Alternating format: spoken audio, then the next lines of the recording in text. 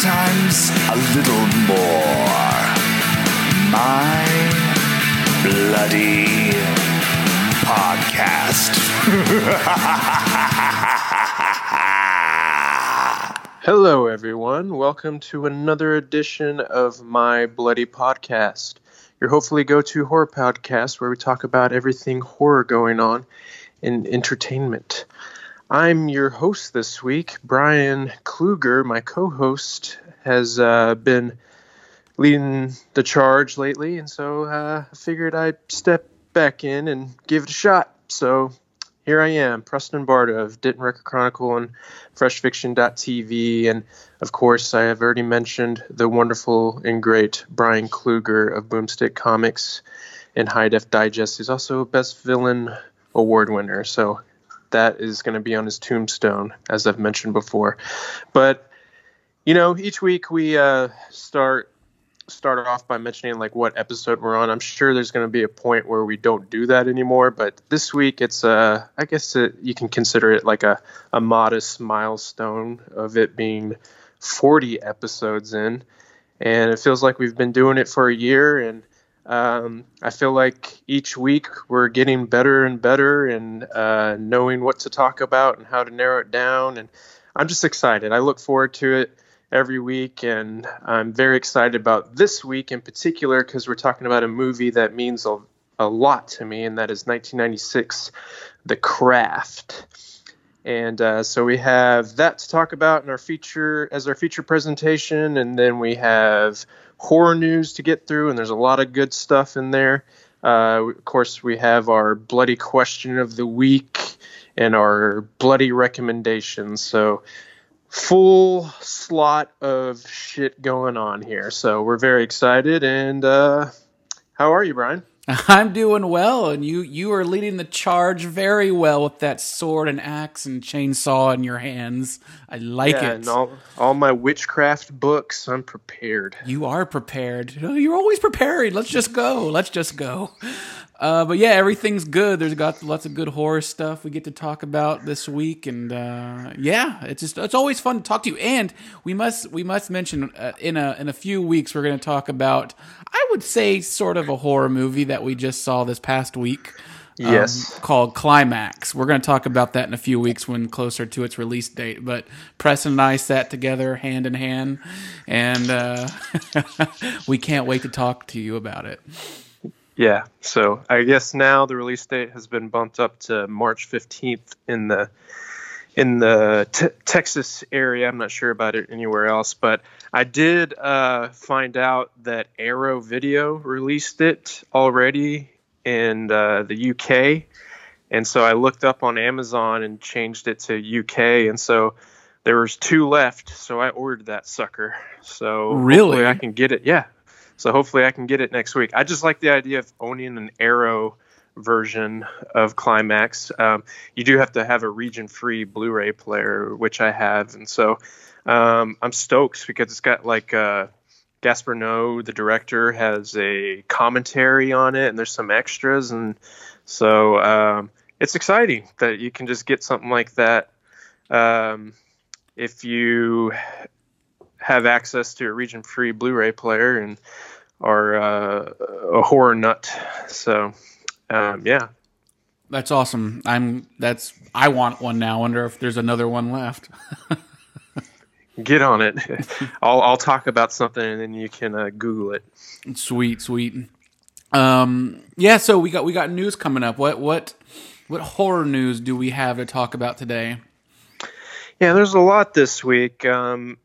The one that really excites me, it's a little further down our show notes that we created for ourselves, but it's one that really excited me because immediately as I heard the news, I was like, God, I really want to talk about this because I've been wondering and been very curious as to who they were going to cast as the titular Candyman in Jordan Peele's new reboot. And if you saw back in December Aquaman, which you should have because that movie's a lot of fun, there was one villain in that movie. His name was Black Manta. And the gentleman who portrayed him is going to be our new Candyman, and his name is Yahya. What is it? Yahya Abdul Mateen II. And I think he is going to knock it out of the park as him. Of course, Tony Todd will always be Candyman to me. There's no way to get around, or no way to recapture that sinister element that he brings, that sinister presence that he brings to the screen, as well as he did, and especially his voice. This past week on Twitter, somebody made a joke about how if somebody should turn Sam Elliott's voice into a blanket, and I think if you turn Tony Todd's voice into a blanket, it wouldn't even be a blanket. It would just be a fucking straitjacket or something. It's just so terrifying. So I'm really interested in what the voice work from Mateen's going to be like, but I think he'll wear the jacket well and the hook well. So I'm super excited about that news. How do you feel I about wonder that? how different they'll make him in this reboot, since, like if he's going to like basically recreate Tony Todd's version of it, or if he's going to do something all of his own. Yeah, when we reviewed Candyman, we talked about a lot of the great things, and we briefly mentioned some of the things that it has issues with. But one of the things that we loved so much about it was that, Tony Todd developed this backstory that they incorporated into the story. And so I hope that they do bring that element or that aspect to the film in some way. But I think with Jordan Peele in the producer's chair, I really think that it'll be just as good, if not better. Cool. Yeah, I can't wait to see like some footage of Yahya being Candyman. Abdul Mateen II. Yeah. I heard that when Aquaman came out and they had it on the radio, they mentioned his name, and I was like, wait, who was that? So I think now we'll probably know his name. Cool. No, that sounds good to me. I hope it will be good. So, yep. Very cool. All right. Onto. We have to talk about this. We've mentioned it before. Critters. Critters has a new movie coming out, a reboot of sorts, and they just released images and the first trailer for the film. And if you know me, I love Critters. I love the first movie. I like the second, third movie, and now they're remaking it. I believe if is it sci-fi? Is that, or no? I'm trying to remember. See, I believe that this is something entirely different. This is being developed exclusively for Shudder. So there's this new series coming out next month, March 21st or something like that. Called Critters: The New Binge, or is it? Yeah, because it's not New Batch. Yeah, a new binge. Yes. There you go. So yeah, this one's exclusively for Shudder. The one that we were talking about is for Sci-Fi. So I kind of like the Chucky franchise. They're developing a Chucky series and a Chucky movie, but one does not deal with the other, and so they're completely separate from my knowledge. So the Critters movie that's being developed by Sci-Fi, I believe, just started production last month in January. So yeah, this one is just getting the early jump. All right, so yeah, I guess this is an 8-episode series that will be on Shudder exclusively, I believe, starting March 21st, very soon. But they released this trailer, and it looks super silly, Gremlins 2 style. And it also, I mean, I'm excited that it has Gilbert Gottfried in it, but it also has Thomas Lennon from like Reno. Oh my God, what are all these critters doing? Yeah, I can't even do that. I hope it's like that.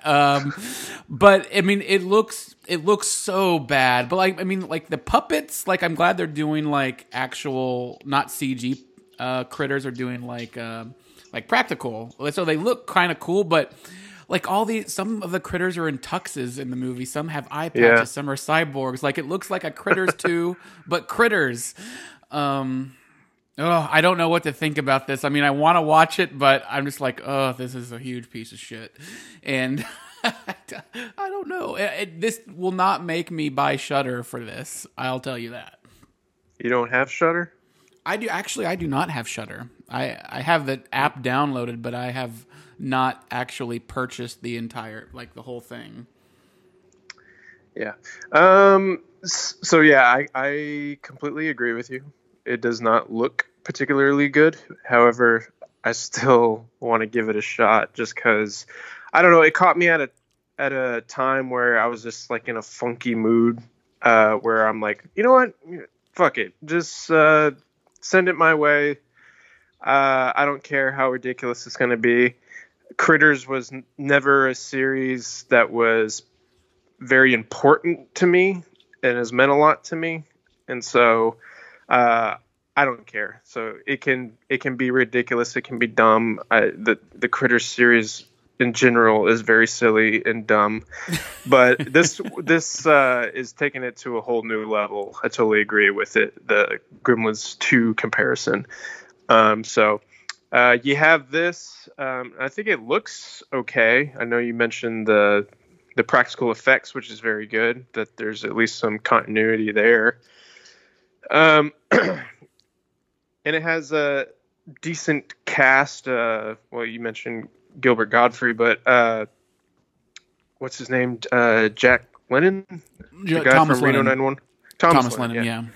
Yeah. And I like him a lot. I really liked him in most recently in The Littlest Reich, Puppet Master. And so, yeah, I'm gonna give it a fair chance for it to just be entertaining and enjoyable. And so I'm okay with it. And Do if you have it's, Shudder? I do not, Okay. but I've been meaning to get it, especially because there's some great documentaries on there that I've heard about, and we mentioned on the show a couple of weeks ago about horror noir, and so that's one I've been wanting to watch. So yeah, I need to get it, and it's not that expensive at all. I think it's like $5, so I'll bite the bullet and get it. So I plan to do that pretty soon. Yeah, I mean, I really do. I mean, half of me wants to watch I mean, I want to watch this show, and I don't want to watch this show. But I guess. Yeah, I feel you. Well, if it's total shit, we still have the movie to look forward to. True, that's very true. So I'm excited about that. Yeah, cool. Critters coming soon, March 21st. We'll definitely update you on that. What other news we got today? We have the official rating of Hellboy. The first trailer released not too long ago, and I can't remember if it was a rated R trailer or not. I think it wasn't, but it had some cuss words in it, and so I was kind of thrown for a loop that it was going to be that they were going to include language into like a PG rated trailer, but it's officially rated R, which is good because the Del Toro ones were not rated R, but so this is its chance to be different. But I hope, because there's going to be a new trailer that releases, is it tonight? Yes, it is tonight. I've been getting emails all day about, tonight. Okay, so yeah, Thursday, what is it, the 25th? I can't even remember what date it is. It's the 28th. It's the 28th. All right. Last day of February. So, there you go. But yeah. I hope that because it's rated R, it doesn't feel like it decided to be so last minute, when you watch a movie and they just throw in a bunch of F-bombs and senseless violence without really having much going on to like earn it. So I hope that it has I don't know how to really articulate it, but I really hope it just it sticks, like it like earns it. And so I haven't, as I've mentioned when the first trailer came out, I haven't been too hot on this movie, but because I'm still kind of butthurt that it's not Del Toro doing it. But Neil Marshall is badass, though. Yeah, I like The Descent, and so I, just like Critters, I'm gonna give it a fair chance. But this series means more to me, and so this one I'm a little more apprehensive. No, yeah, I mean, I think like with David Harbour being Hellboy, Mia Jovovich, Ian McShane, Daniel Day Kim, I mean, the hell of a cast, and I like the first trailer for like kind of like almost like has mixed like the dark humor and like the hellish world that it's in, but now that it's going to be rated R for strong bloody violence and gore throughout and language, I'm just like, okay, yes, please, let's do this. So yeah, I don't know. The humor felt more desperate to me in the trailer, but maybe it'll turn completely around for me when this new trailer drops, which I expect that we'll comment on next week. Right. No, I'm excited about it for sure. Very much so. So yeah, we'll all see what the trailer does now, and hopefully we'll get that rated R trailer of blood and guts. Yeah. We also have an It-themed Monopoly and Clue coming to stores. Tell me a little bit about this. So I guess, since the whole success of the recent It and Stephen King, the company is making an It-themed Clue and Monopoly board, which kind of sounds really cool. It'll be based on the movie, and the Clue will do its classic mystery thing, shrouded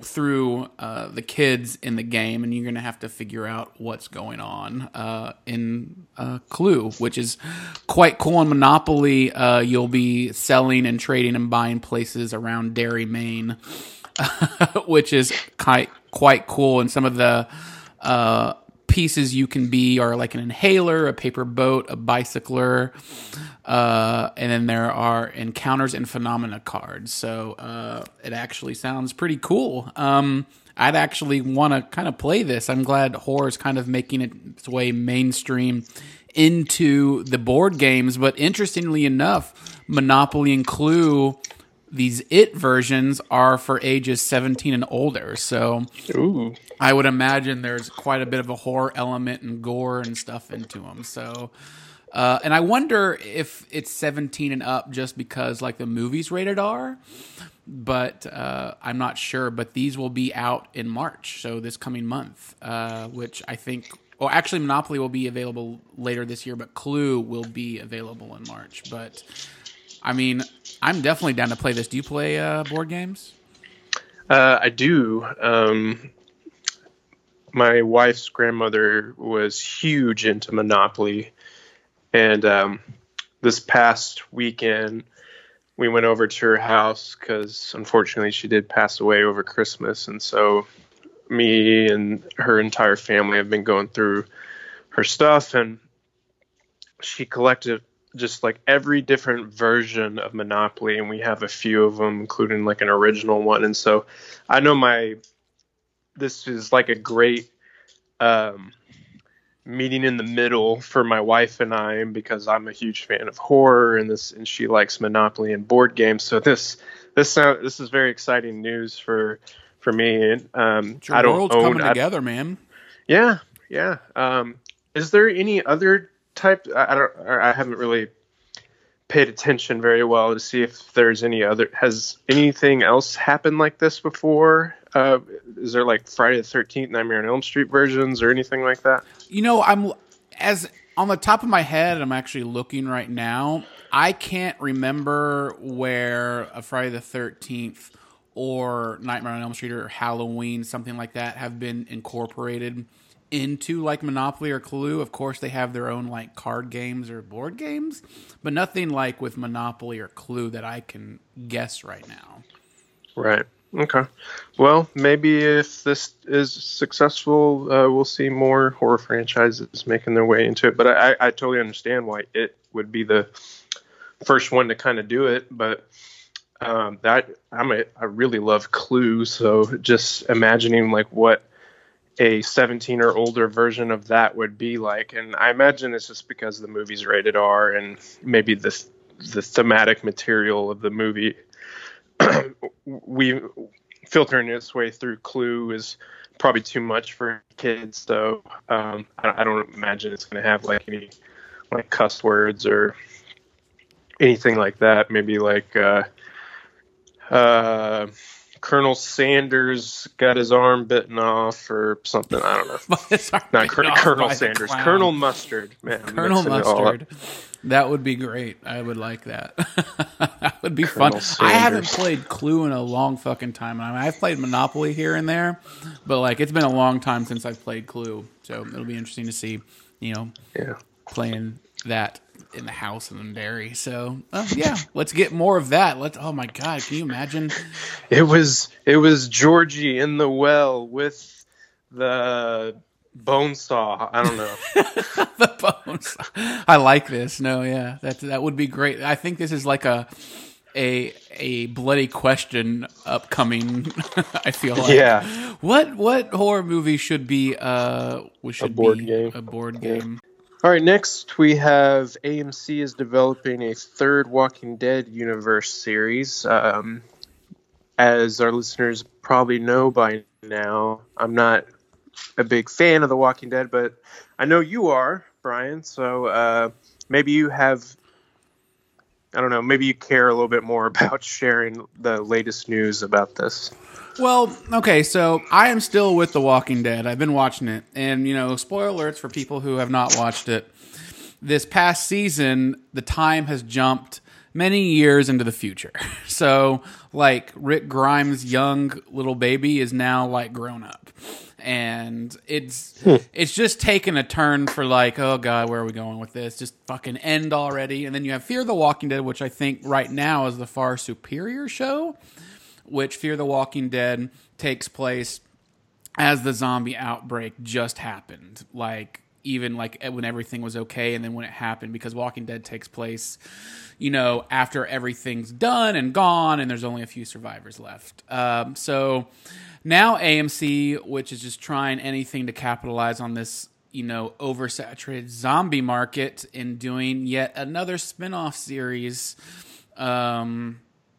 of The Walking Dead, which nothing is known right now, but what they say, AMC says, is that they are at a stage where they're announcing plans for it to premiere, and that this third show based or in the Walking Dead universe is definitely in development, and they feel good about it. So I guess It's interesting to see where they would go with it, because so many people have left the show, actor-wise, showrunner-wise, and even audience-wise. So if they don't come in with something like new, that to get this zombie genre kind of reinvigorated and started again, I just don't see why they should put money into this right now.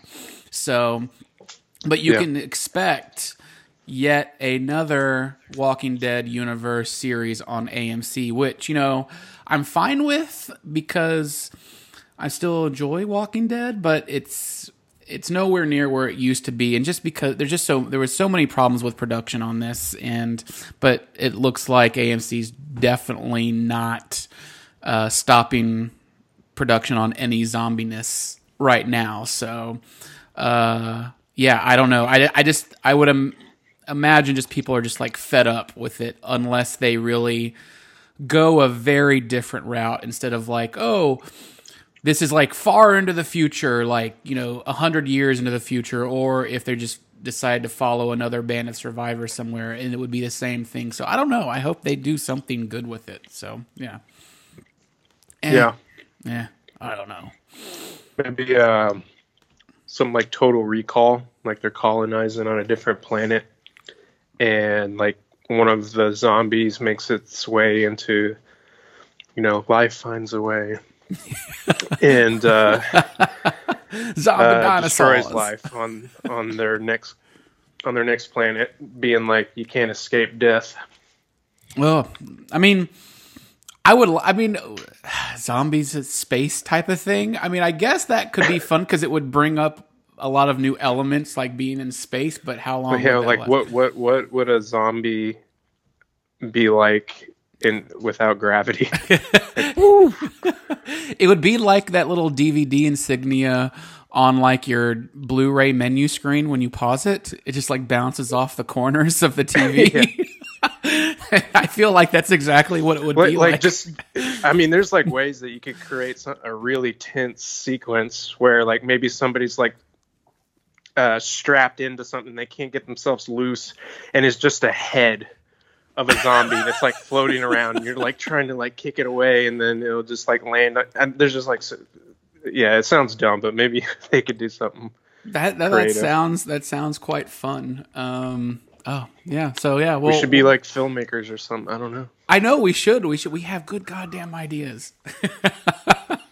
All right. So yes, if you're interested in any of that, stay tuned on My Bloody Podcast because we'll probably update you with more Walking Dead stuff. But another piece of news we have, which I'm very, very excited about, is Ari Aster's upcoming new folk horror film called Midsommar. And, he did our favorite film ever, Hereditary, basically.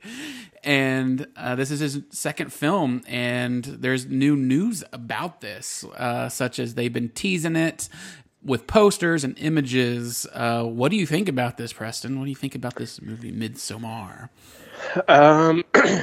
Yeah, as you mentioned, Hereditary was a excellent movie, and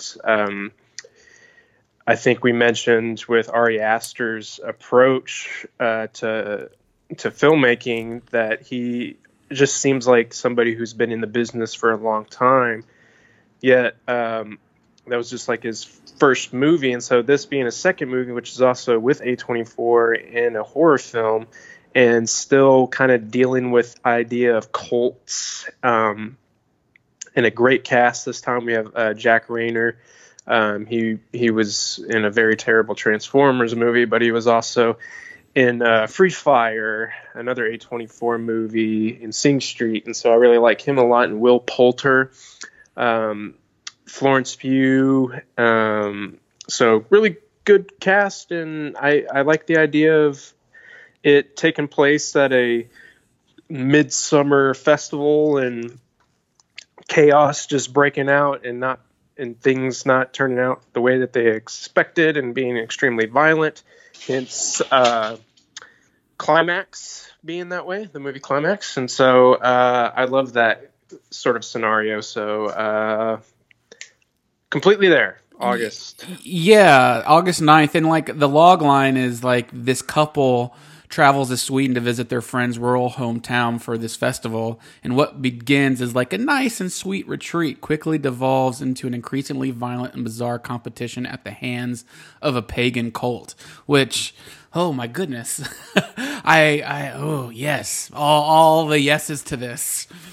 And yeah, Hope Payman shows up. Yeah, oh my gosh, the poster, and you look at it and you're like, oh, this looks like a beautiful movie. And if you know anything about this, like even like the clouds that are in the background of this poster and everything, I want to see this so badly. People might think it's a Midsummer Night's Dream or something. I can only hope for that they're going to this thinking that, and then I can already see headlines now: Midsummer Nightmare or something. Midsommar. Summer Night's Nightmare. No, yeah. I'm excited about this, and leading into the next little bit of news here. You're going to South by next week? Correct. Will this be playing in the horror section of South by? And if not, what horror stuff are you definitely seeing at South by next week? God, I really hope so. Each year they do a last-minute ad or a secret screening of some sort, and sometimes they've been great, or sometimes they've been really big. I know, like one year they did one of the Fast and Furious movies, maybe Furious 7 or something, and then they did Train Spotting and brought in Danny Boyle, and so there's a possibility an A24 doesn't have a huge presence at all at South by, which is super surprising because last year we had a lot of great movies that played there, including Hereditary and Eighth Grade and other films such as that, Lean on Pete. So I think it would be very fitting if they were able to do that because horror does have a big presence this year at South by. I just released an article on Denton Record Chronicle about how horror is bookending the festival with it the opening night film being Jordan Peele's Us, and then the closing night film being the 2019 remake of Pet Sematary. So those are two films I'm definitely going to be there for. And there's also The Curse of Le Llorona. Le Llorona. Okay, there we go. Which is coming from Warner Bros., I believe, and has what's her name? I'm blanking on it. She's from Freaks and Geeks. She was just most recently Linda Cardellini. Yeah, Linda. Right. Yeah, from Freaks and Geeks. Yes. Yeah, so she's going to be in it, and it's gonna. I don't know if you've seen the trailer for this, but it's coming out in late April, and it looks pretty good. James Wan is the producer, and it seems to be kind of being like cut from the same cloth as the Conjuring series in terms of that style of scares, but you're dealing with a different culture and a different mythology. So I'm excited for it. So that's going to be one of the last days of the film festival. So there's that. Joe Hill, son of Stephen King, his TV show, or I guess I should say the television series adaptation of his book Nosferatu, but spelled out in a very millennial way like a license plate, is also going to be playing at the festival, and it's going to be on AMC, and it has Zachary Quinto in it. I haven't watched, I don't think there's any material out for it other than like information on the story if you've even read Joe Hill's book, but I'm separating or not looking too much into what it's all about because I definitely want to see this, and so that's what's exciting about going to film festivals is just not knowing too much information and just being blown away with the rest of the audience. And so yeah, I think that's it. I maybe forget. There's the midnight section of the festival isn't super exciting, but they did release a trailer just today for one of the midnight movies called Snatchers. That sounds pornographic. Yeah. So it's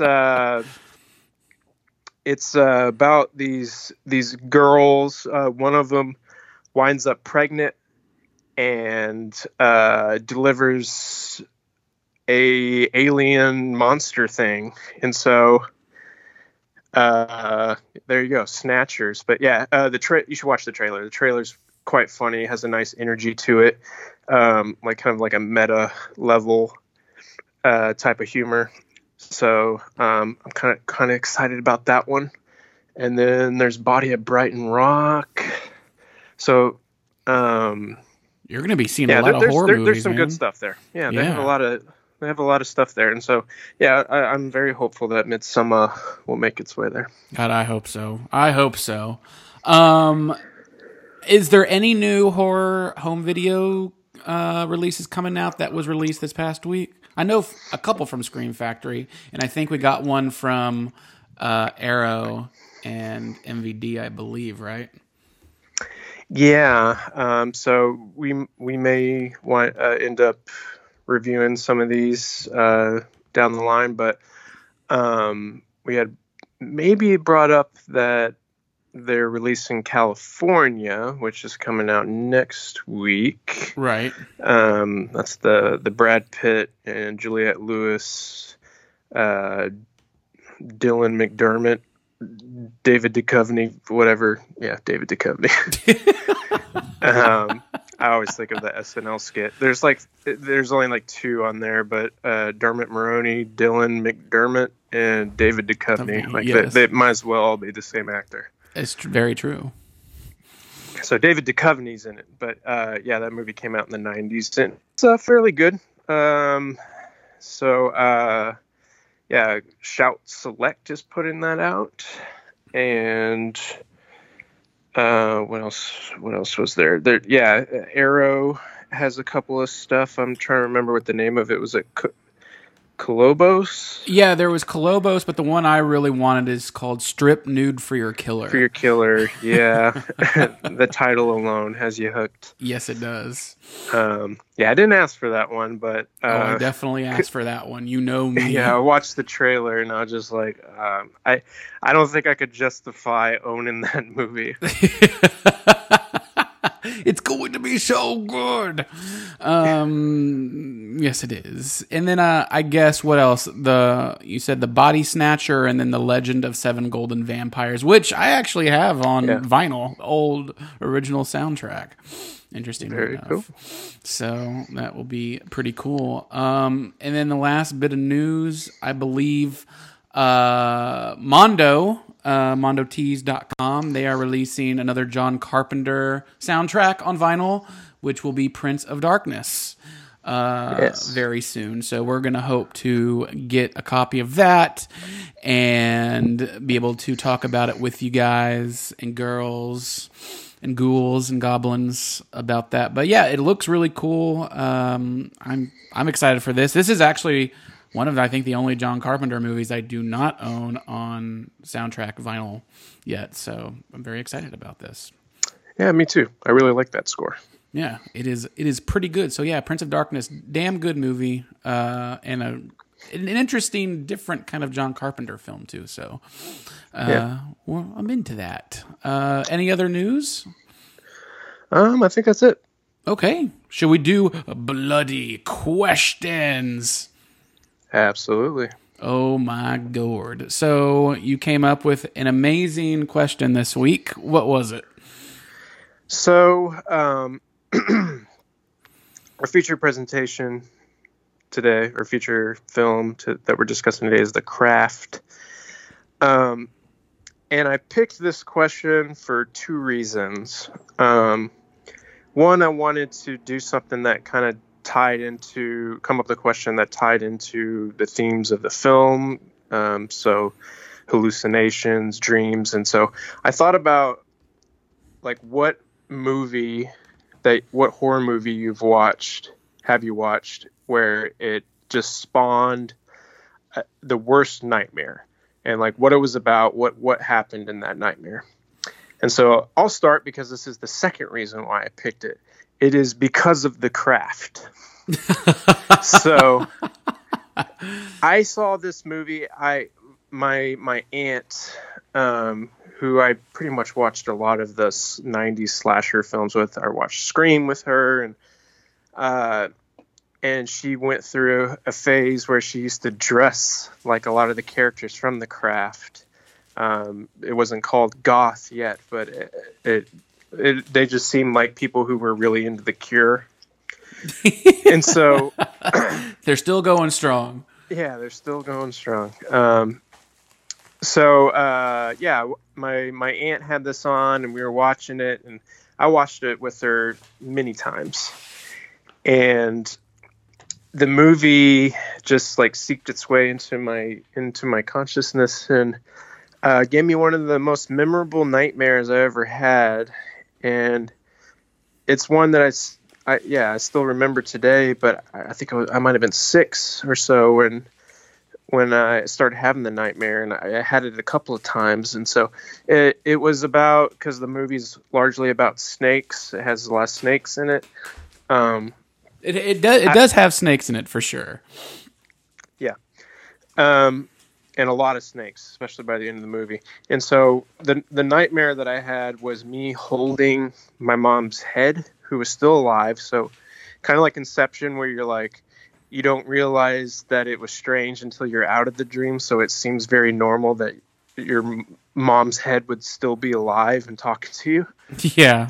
Like Reanimator. And so I was holding my mom's head. We were living in our trailer that we were living at when I was very young, and and I just remember snakes being everywhere, and I'm just like horrified, screaming, and I'm trying to protect my mom, whose head was decapitated by, I think, like an anaconda or something. And so I'm trying to keep her alive and trying to find help, and I run outside, and then the amount of snakes, it's like turning into a sea. They're just everywhere. And so it's just getting higher and higher.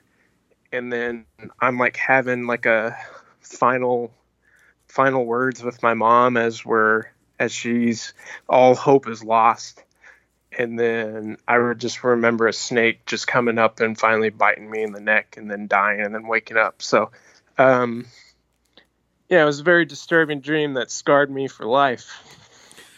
So thank you to The Craft. Thank you to The Craft. And it's interesting because in the movie The Craft, which we'll talk about a little later, there is like a scene where one of the characters has an hallucination with snakes on her skin coming out of her skin. So... coming out of her hands. Yes, so very interesting there. Yeah, that's a good nightmare. Mine would have to be Lamberto Bava's Demons. I was fairly young when I watched this. I was about 12. It was a few years after it came out. And I was scared for very many, many, many years from this movie. Even though when you watch the movie nowadays, it's kind of like, it's an 80s movie, but it's pretty scary. But I had such bad nightmares from this movie, specifically when the prostitute in the movie theater bathroom turned into the demon and you saw like her teeth fall out of her bloody gums and they became sharp teeth and her eyes turning into the demon-like eyes. And my nightmares was always being trapped in the bathroom with her and then running out, seeing all the rest of the people, demons, not being able to get out of the movie theater, and all those teeth sinking into me and clawing me and pulling out my intestines. I still get chills thinking about that, and I wake up and I'm like, oh, God. And then I'm just like, that was awesome.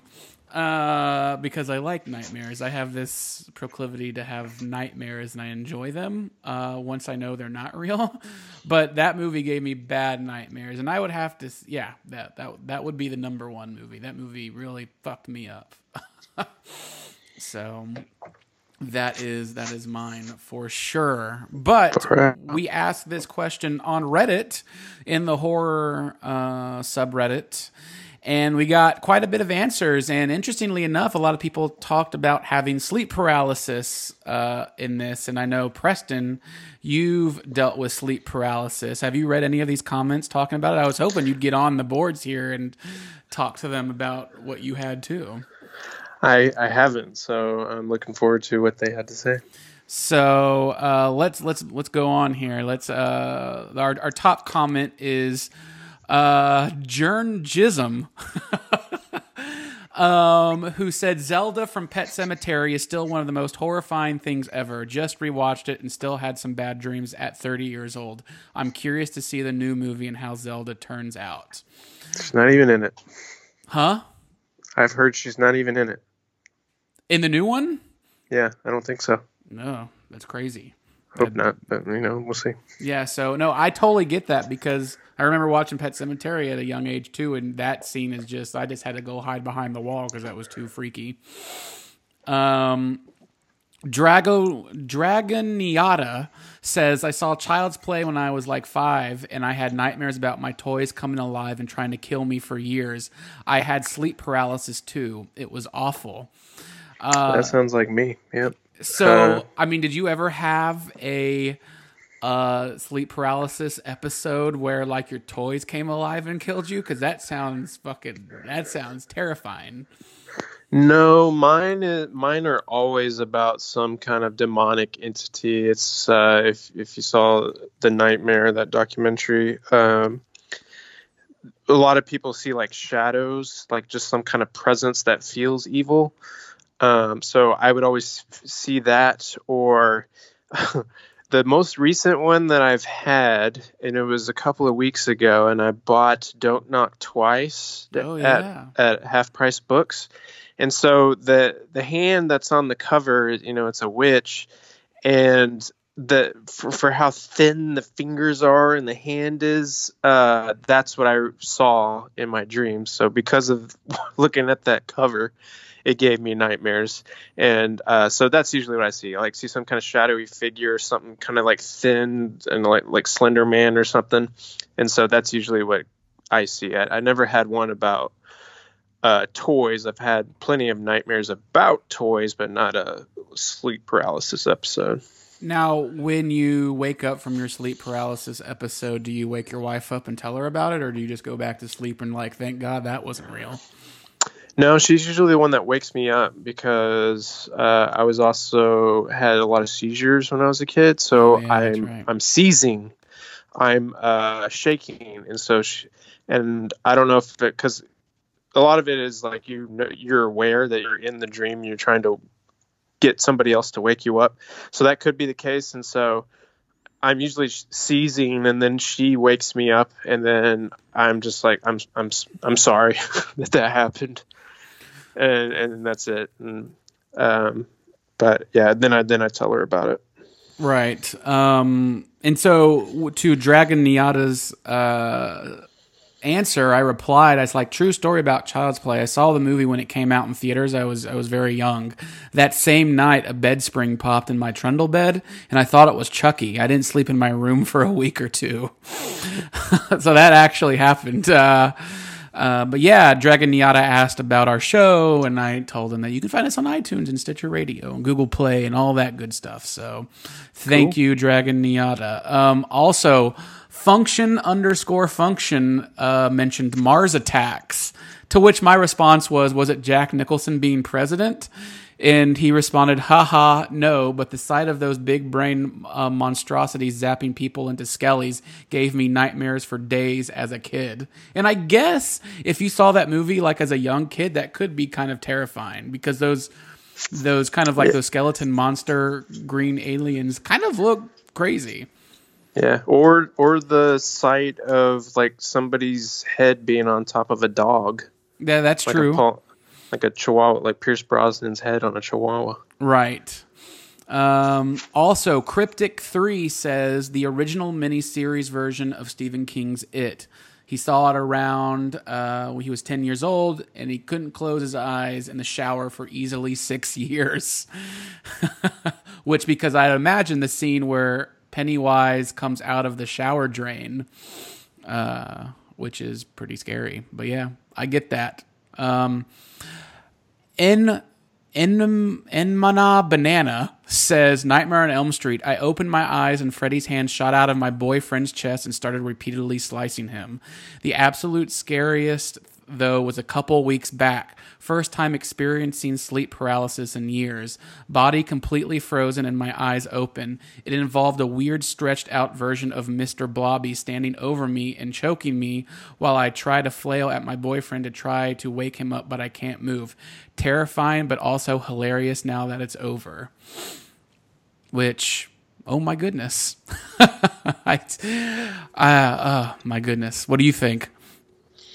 Yeah, it sounds like you could be best friends with that person, thinking that it's hilarious. Now that it's over. And then Nameless Legion 87 says Tina in the body bag scared her as a kid as well. And then let's see. Bumpkin Spice 1, not a horror movie, but the never-ending story gave me terrible nightmares. But the moment in The Exorcist when she does the crab walk thing, night terrors for years. And I would agree with that. Her doing the spider crawl down the stairs and blood shooting out her mouth was damn scary. Lucid Jam Massacre says, not strictly a nightmare, but I was starting to come off antidepressants. I'd had a rough couple of days and I was playing a little AC Syndicate to blow off steam. Scooting about town in a horse-drawn carriage, had a weird daydream nightmare hallucination that all the windows of one building turned into Tim Curry's face as it, with the pointy teeth and everything. I was like 20. It was like 20 of them in a repeating pattern. Didn't turn on my Xbox for a while after that. So this guy had straight a hallucination of it, which is very scary and kind of like going in theme with the actual movie itself. Yeah, that's fucked. Magic Stoner Bitch says, not really horror, but the Final Destination series has me paranoid about log trucks and such. And I get that. Yep, absolutely. The opening scene in Ghost Ship, which, holy shit, a Ghost Ship reference. First time ever. Yeah, first time on this show. I was pretty young when I saw it first, and I had this horrible recurring dream that I was the one dancing with my father. I had to check on him in the middle of the night to make sure he was alive for months. That is from Nefarious, which I saw Ghost Ship in the theater, so I definitely remember that. Cheetos in Guinness says, after Hereditary, I had vaguely disturbing dreams for a couple of nights. Unsettling imagery, almost like an art student's horror film. A crucifix on a ceiling fan, coming detached and hanging upside down. No monsters or anything, just a strong negative feeling. Which, I still close every door and closet door after watching Hereditary when I go to sleep. I don't chance it. I don't chance it at all. Yeah. Sophia Cat says The Blob from 1988. She was afraid to fall asleep for many nights because she thought the ceiling would fall on her and kill her. The Crow Show, Adrian, our friend on The Crow Show on Twitch and at Fantastic Fest, says, The witch gave me nightmares for at least a week. I kept dreaming that I was stranded alone in the woods. I'd wake up in the middle of the night in pitch black darkness. I low-key enjoy nightmares, so I had a blast. So go check out The Crow Show on Twitch. Let's see, whatever. There's many more. Prince of Shadows 21 says, I ended up watching Jeepers Creepers 2 and Texas Chainsaw Massacre, the 2003 version, back to back at a young age. That messed me up bad for a while, which I look back on that now and I'm like, really? I guess this person was very young. So those didn't have the effects. I guess I was older when those came out, you know? Mm-hmm. Ashes 88. Candyman terrified me as a child too. I rarely got up to use the bathroom if I woke up in the dead of night, which yeah. I would agree. Going off of that. Look Who's Talking. Maybe it's the second one. Gave me nightmares when the toilet wants to bite off your dick. Mel Brooks did that? That was Mel Brooks' voice. Yeah. Give me that pee-pee. Yeah.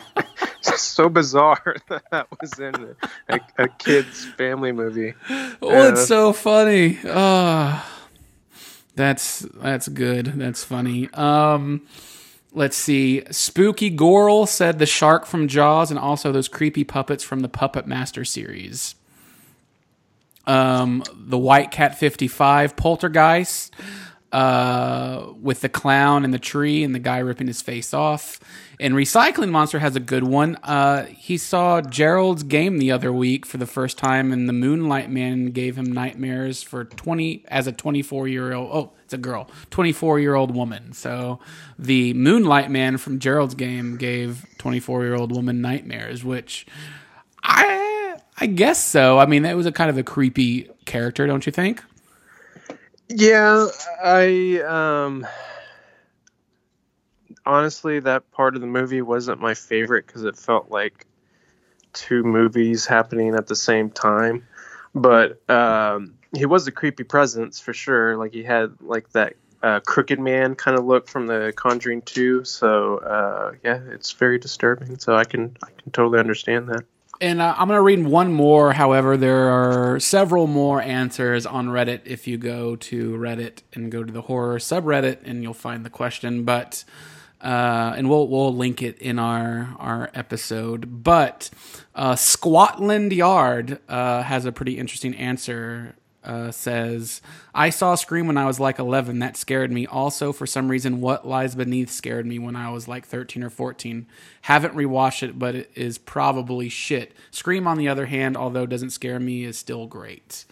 So, and I would say What Lies Beneath was pretty damn effective. And I think still to this day. And I don't think that's a shit movie. So, not at all. We reviewed it. Yes, we did. And I mean, I like Scream. I don't think there was anything really scary about Scream. I guess with the fact of like people you go to school with trying to kill you, but yeah, I mean the opening is pretty terrifying. That's the most terrifying part. Correct. Yeah, that is a scary moment. But yeah, thank you to everybody who contributed to the bloody question on My Bloody Podcast. We love that you do. We'll keep asking these questions. They're a lot of fun. But yeah, some good stuff. But I think on to bloody recommendations this week. Preston, do you want to go first? Sure. All right, so my pick for this week also came out, or is coming out next week, from Shout Factory and IFC Midnight. And it is The Clove Hitch Killer. And this one has Dylan McDermott in it. How has this person made it twice on the show today? Yeah, he's like the It Follows character. Just won't stop coming. It also has Charlie Plummer in it. And he was in Lean on Pete and All the Money in the World. I really like that kid. He's a very good actor. And he's great in this movie. And it also has Samantha Mathis in it. So it's got people who have been in horror films before. And so this one, I was really interested to check it out, or really wanted to check it out because the title alone had me hooked. But it's also a very different kind of serial killer movie in that, and I'm going to be very careful not to like spoil anything here, but so it involves a killer who's been terrorizing this town. It's killed like 13 girls, or 13 people, and just stopped killing. Like 10 years go by, nothing. So it's kind of dealing with, like going off of the Zodiac or something like that, or just how any other movie you would be dealing with those 13 kills. But this one's dealing with the aftermath and just kind of dealing with the anxiety of or paranoia of man, the killer is still at large possibly and could just come back at any moment. Kind of like, I don't know, Batman and The Dark Knight Rises can come back. So this one, after 10 years go by, this young kid in high school starts to become very fascinated with the killer. And then he starts to believe, after he befriends somebody, that it may be his own dad. And so it's kind of has like that it kind of quality to it, where it's like, kids on bicycles or trying to figure out what's going on and collecting evidence, summer of '84, that kind of feel too. So it has that, and it's got really good drama in it, and like the directions that it goes in, it plays with different character perspectives. So you get the kid's perspective, you get the dad's perspective, you get all different. There's like three of them, and I don't want to spoil one of them, but just the fact that it just kind of plays around with perception or perspective is really interesting and fascinating. And on top of that, it also happens to have some like kind of terrifying moments. But above all, it's more like a just intense drama. And so I really liked it. I liked it a lot. I like the way that it ends, and it wraps up very well. And so it was just really entertaining and just kind of went above my expectations. And so really enjoyed it. So it came out last year, but Charlie Plummer looks kind of young in it. So I wonder if it was made a couple of years ago and is just now finally coming out. But anyway, it's a really good watch, really good sit. The Clove Hitch Killer. So if you haven't seen it, It's coming out next week through Shout Factory and IFC Midnight, and it's pretty damn good. So check that out. Clove Hitch Killer. Sweet. I will definitely have to check that out. Yeah, no, the Clove Hitch Killer, it's good stuff. I guess it's my turn to do a not bloody question. We already did bloody question. Bloody recommendation. Are you curious this week, Preston, on my bloody recommendation? Hell no, your picks are always shit. Yeah, no. They are, aren't they? They're terrible. I never watched a single one of the movies you No, I'm kidding. No, I'm very curious to know what you picked. All right. My bloody recommendation this week goes in line with our main event, our feature presentation, The Craft. The Vavitch. The Vavitch. No. That would be too easy. No, this movie is from 1970. A horror film called Cry of the Banshee. Have you heard of this? I have heard of it. I have not seen it. Okay, The Cry of the Banshee is a 1970 horror film directed by Gordon Hessler. And it stars Vincent Price, and he is the bad guy in this movie. He's an evil witch hunter, and the film kind of revolves around him in like this Elizabethan English town.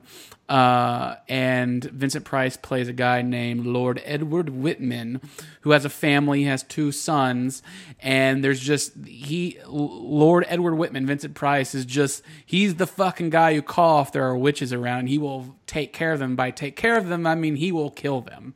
So after like a few teenagers and kids are brought in for thinking they're witches or werewolves or whatever, fucking kills them. And then all of a sudden things happen in the town. And Lord Edward Whitman and his 2 sons go on a spree into the woods to find a coven of witches. They find some and they kill them, where he tells some of the ones that they find to pack up and never come back. Kind of like Lion King. Never come back or we'll kill you. Which one of the witches named Una devises a revenge plot to kill Whitman and his whole entire family. So it's actually pretty cool. It's pretty violent, and Vincent Price, kind of the bad guy here. He's kind of a dick.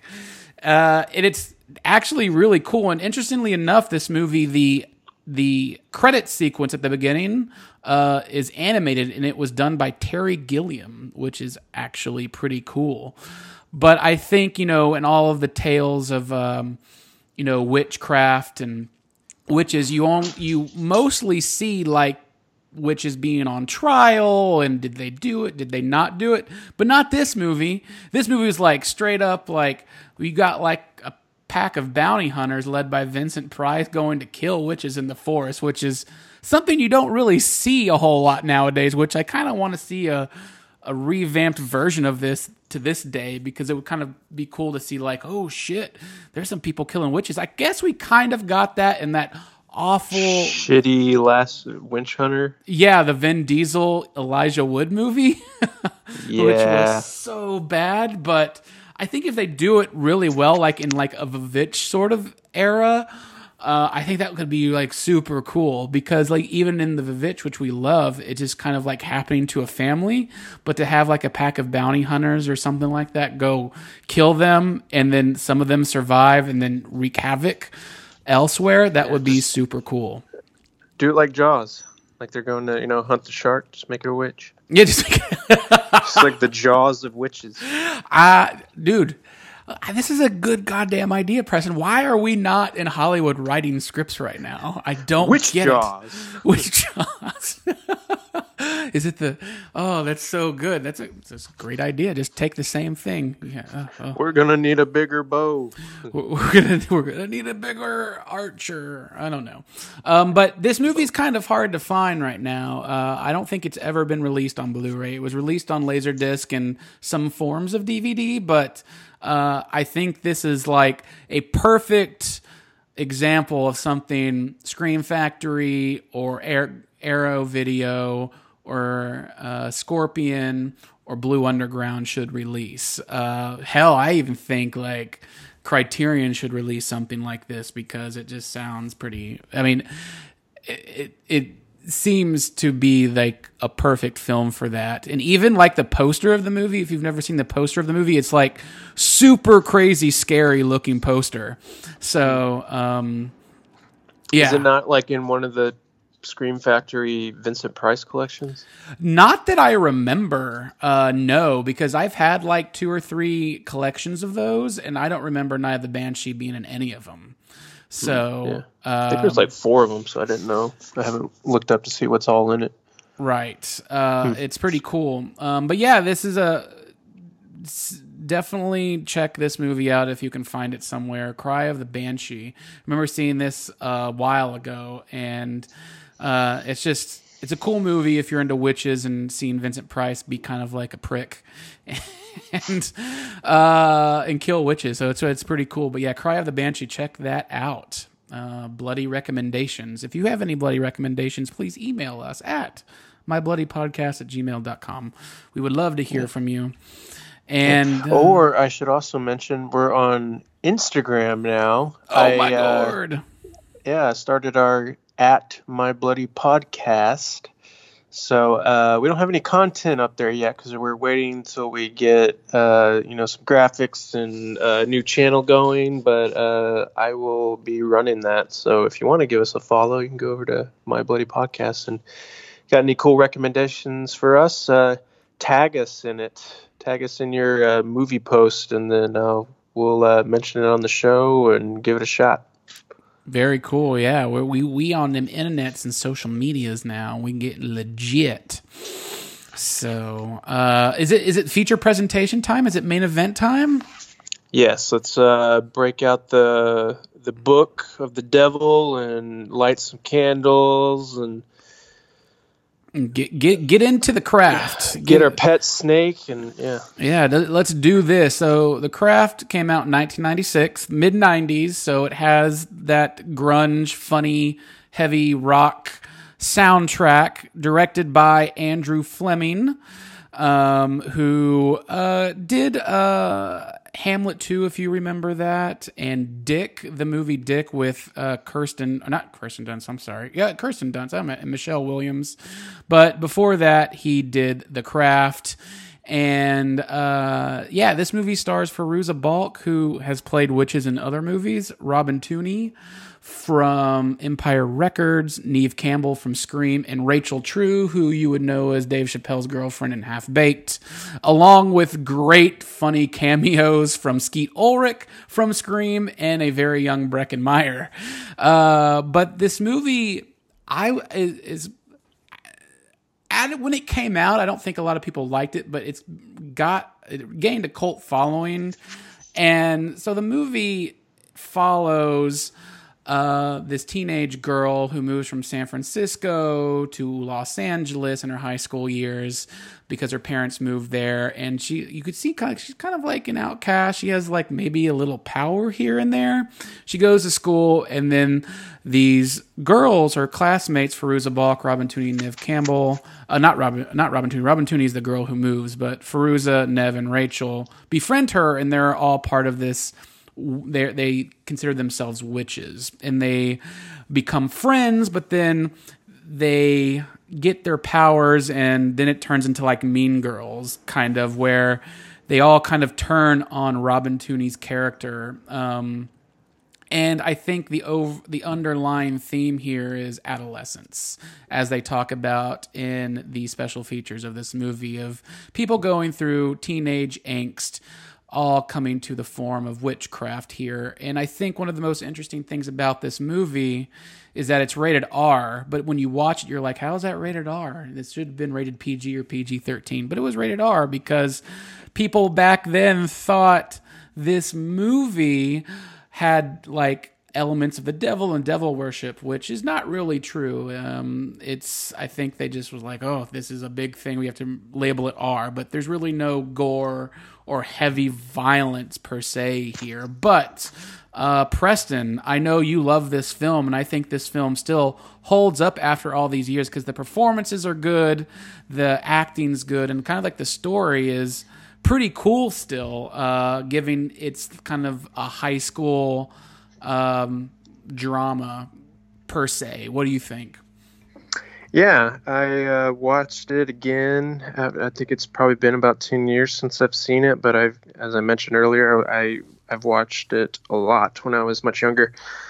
Yeah, it still does hold up pretty well. I don't think it has that lasting sting or impression as Scream does. And Scream came out like December of '96, and this one came out in May of '96. Because I was thinking about, I was like, I forgot that Skeet Ulrich was in the film, and I remember Nev Campbell, but I was like, whoa, like what came first? And so, but yeah, Kraft came first. Yeah, some of the effects don't hold up as well, but the way that they're done, it's still pretty effective. There's like moments. I've watched the making of it and some of the extras and the interviews that are on the Scream Factory release that's coming out next week. And there's like interviews with Andrew Fleming, one of the producers, one of the visual effects guys, and sadly none with the actresses. I really would have liked an interview with Fairuza just because a couple of years ago at Fantastic Fest, she was in this great documentary. I don't know how valid it was as a documentary, but it was certainly entertaining, called Lost Souls. That was about the island of Dr. Moreau that Fairuza was in. And so she's always kind of played that kind of dark character, and she's the best part of the whole movie because she just really hams it up to the sky, especially in one scene in particular where somebody is killed and thrown out of a window. And I think it's that one. She goes crazy during that moment, but there's another scene, or maybe it's the same one. I'm getting confused just because she's so good, where she goes, I'm sorry. And she just freaks out. Yeah, she's really good. So yeah, the performances are really good. There's still some great imagery. The one that's stuck with me the most over the years is Nev Campbell's character. She's a burn victim, and so she has burn scars all over her back. Yeah, and basically gets it's not a tattoo, but like it's like it's a needle poking her and that made me fear getting a tattoo because that's what it looks like, but it's just poking her, and then she just has this most horrifying scream, and that scarred me too. So, and then there's a scene where what's her name? The one from Half Baked. That is Rachel. Rachel True. Yes. Yeah. So she's diving off of a diving board for her swim class or diving class, and Ben Stiller's ex-wife. Not ex-wife, but his still wife, right? They haven't gotten divorced, right? No, they got divorced in 2017. Oh, I did not know that. So yeah, Christine Taylor from Hey Dude and Zoolander. She's in this. Wedding Singer. And Brady Bunch. Yeah, she's like the racist bully of the film. And she's constantly giving Rachel's character a hard time. And so she's going to dive off this diving board and then, says stuff and it causes her to mess up. So doing anything that she can to screw with her head. And so you get a chance all throughout the film to kind of understand why each person wants to have, or at least all of them except Robbie's character, who's just naturally gifted with witchcraft, that she just has these abilities, and the rest of them are kind of like leeches. Trying to soak up her powers. And so, but you get an understanding of why each person wants to have these powers. Fairuza's character has a terrible home life. Her dad's you get a hint of like what the lifestyle is like there, where he might be abusive, sexually abusive. And they don't have a whole lot of money. And so, there's that. And then, as I mentioned, with Nev Campbell's character being a burn victim, she wants to make her skin beautiful again, so where she feels confident to wear clothes other than just a jacket that's covering herself up. And then Rachel's character wanting to kind of get revenge on this woman and wanting to be seen as an equal. So all these backstories to each of them are really fascinating, and that's what makes this movie great compared to just being a witch movie that has no value or substance to it.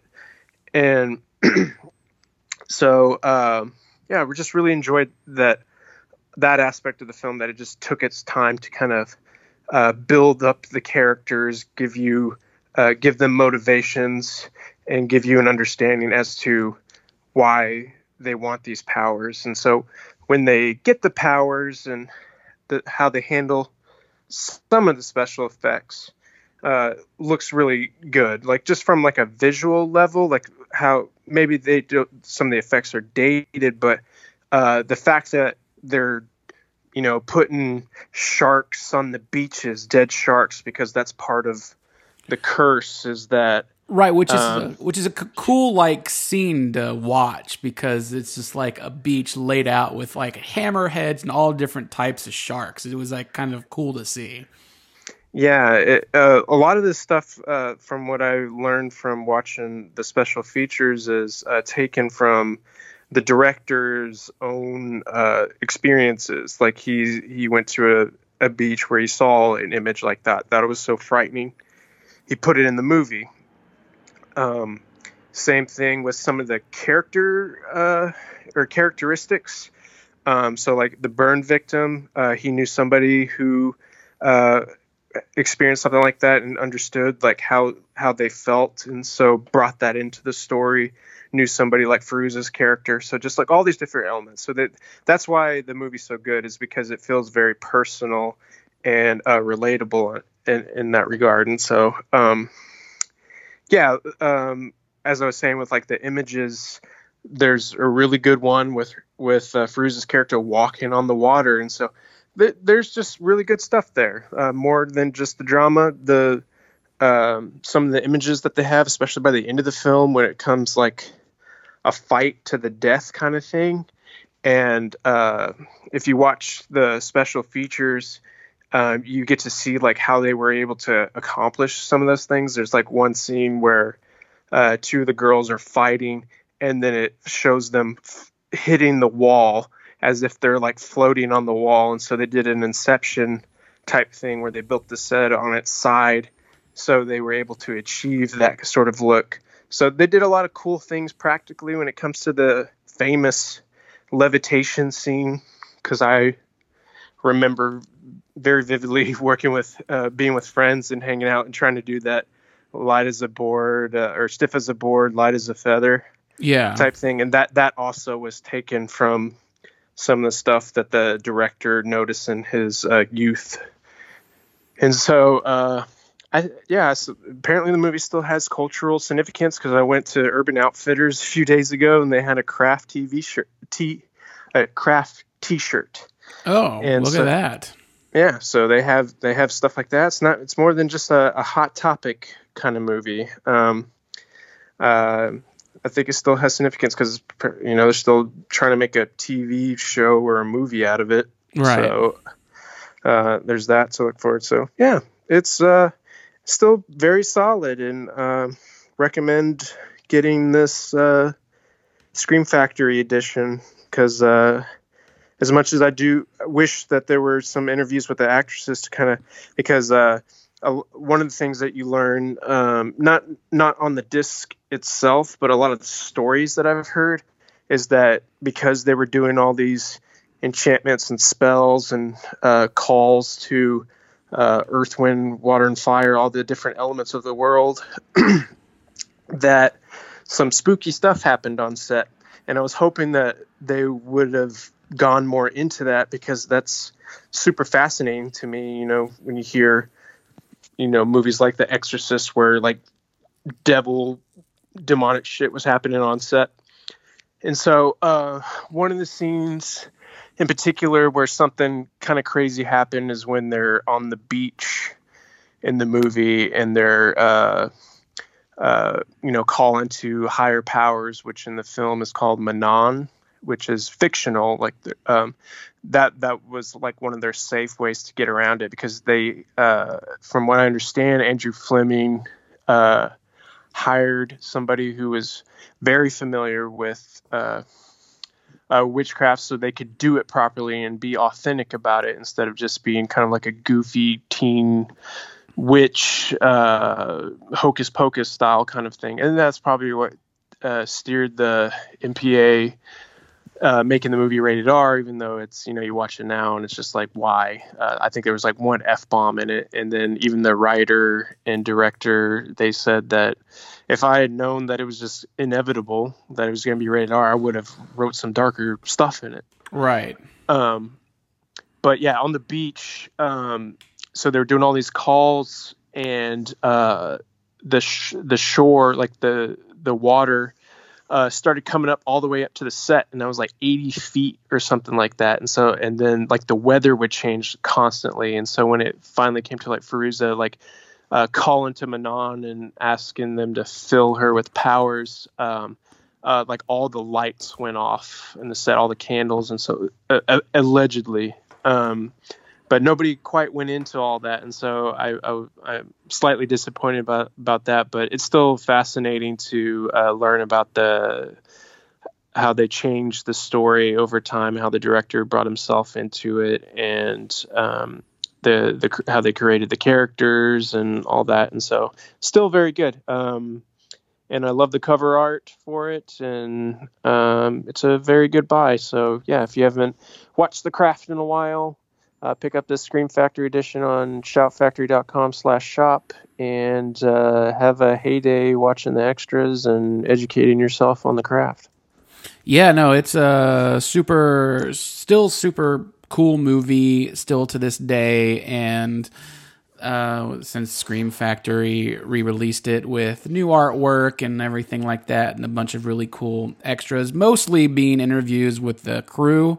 And like Preston said, it's unfortunate that none of the actors or actresses came back for this, because it'd be cool to hear them talk about it. But yeah, the movie it exudes, like, I think that that kind of what we all went through, new kid at school, or having to deal with certain students or types of kids while going to high school, but add that layer of witchcraft to it, and they just did it. They did it well. Yeah, it's kind of like Teen Wolf.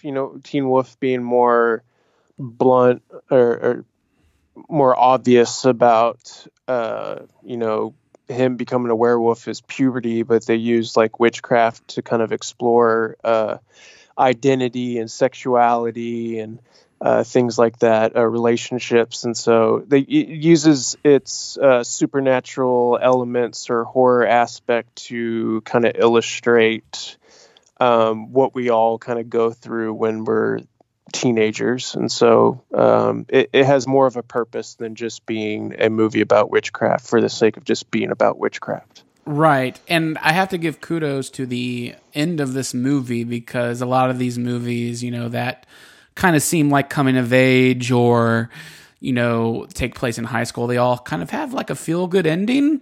And this one really doesn't, because of how they end it with the four main characters. It's kind of like, oh man, like, you're excited that they ended it this way, but nobody is friends again or anything like that. So I kind of like that aspect again with it. Yeah. From what I learned, I can't remember what the original ending of the film was, but they test screened it and they did reshoots. And so they reshot that ending because a lot of people were kind of unclear about certain things that I won't spoil, but involves parents and things like that, and like what happened to them after that big night that they have. And just to kind of, like you said, it just has a different feel to it than what you may expect. It's not really horrible. It's not like bad, but it's like one of the like not horrible in that like it doesn't end on like a doomed note kind of thing, but it's like somewhere in between being like a feel good doomed kind of feel. You just feel kind of like I don't know, like you watch every episode of Pete and Pete, like feel very neutral about it. Right. And I So- think like with this film, I think it ends kind of how you want it to end. But then again, a lot of these movies kind of end like, oh yay, everybody's friends again and everything's hunky dory, and that's definitely not the case. No, like if you fuck over a friend, you're done for life. It's not like Mean Girls, you're out of the picture if you treat me like shit. We can't all shake hands and bygones be bygones. No, that's not the case here. So, well, yeah, The Craft, it damn good. Please watch it. It is coming out on Scream Factory very soon, right? Not this week, but the following week. Yeah. So I was wrong. Yeah, I think it's March 12th. Yeah. But yeah, it's coming out, like we said, new artwork, collector's edition, new interviews with the writer, producer, director, and visual effects person, along with some vintage behind the scenes stuff and deleted scenes and whatnot. But yeah, it's a good movie and we're excited. I mean, interestingly enough, before we end this show, very, very recently, they wanted to remake this, and it was met with such harsh talk back. Like, nobody wanted a reboot. I think people maybe wanted a sequel, but not a reboot of this. I think people are just love this movie for some reason, and they don't want to see it, fucked up like they do so often. Yeah, I remember like some of the actresses posted about it and said that this like existed at a time where it needed to exist, and like something else could be done. Like they could go into a different direction. I think that's the biggest complaint that me and Brian have talked about. With the Ghostbusters remake that I had a couple years ago. Like there's just so much room to kind of create different types of stories, and doesn't need to go back to beloved properties like that. And so I'm kind of glad that it's kind of fallen off. I don't remember if it was like Amazon or Hulu was going to turn into a series, Stiff as a Board and Light as a Feather. I think that's what it was supposed to be called or something like that. I can't. But yeah, I'm glad that they're going to leave it alone, at least for the time being. So. No, yeah, that sounds cool. So, yeah, The Craft, My Bloody Podcast, has come to an end this week, but we will be back next week with all new horror news, questions, recommendations, and a big main event feature presentation. And then we might even have an interview for next week as well, too. So we're trying to get some stuff scheduled here very soon in the horror realm. Preston, where can everybody find you and find this podcast? They can find this podcast under Multimedia Men for the time being on iTunes, Stitcher Radio, and other wherever you listen to your podcast. As I mentioned earlier, you can find us now on Instagram under My Bloody Podcast. I believe it's just I follow you, Brian, even though you don't, you're not active on the social scene anymore. But I felt like it was important to at least follow us too. And I think the only followers we have is myself and my wife. So we could use some other followers out there. And I promise you, we're going to post some cool content on there. Like I'll still be doing kind of what I do on my own Instagram account at Preston Barta, Barta, where I'm taking photos of all the physical copies that I get to review and cool ones from my collection that I want to highlight. So yeah, you can find me there. Writing wise, you can find my weekly Blu-ray 4K DVD column under Denton Record Chronicle. So Denton, DENTON, RC.com. Go to entertainment and then go to movies, and you can find my theatrical reviews and movie reviews and things of that nature. And then I'm also the features editor of freshfiction.tv, where we're posting all kinds of stuff right now. Courtney Howard, one of our writers, posted her review for Climax, so you can find that on there. And I imagine we'll be reviewing it, as you mentioned, Brian, earlier, for the show either probably next week or the week after. So pretty soon. Excited to dive into that film. Faux show. Can't wait. And I am Brian. You can find me at boomstickcomics.com and highdefdigest.com for the time being. Always doing some fun stuff there. But yeah, we'll be back next week. My bloody podcast style.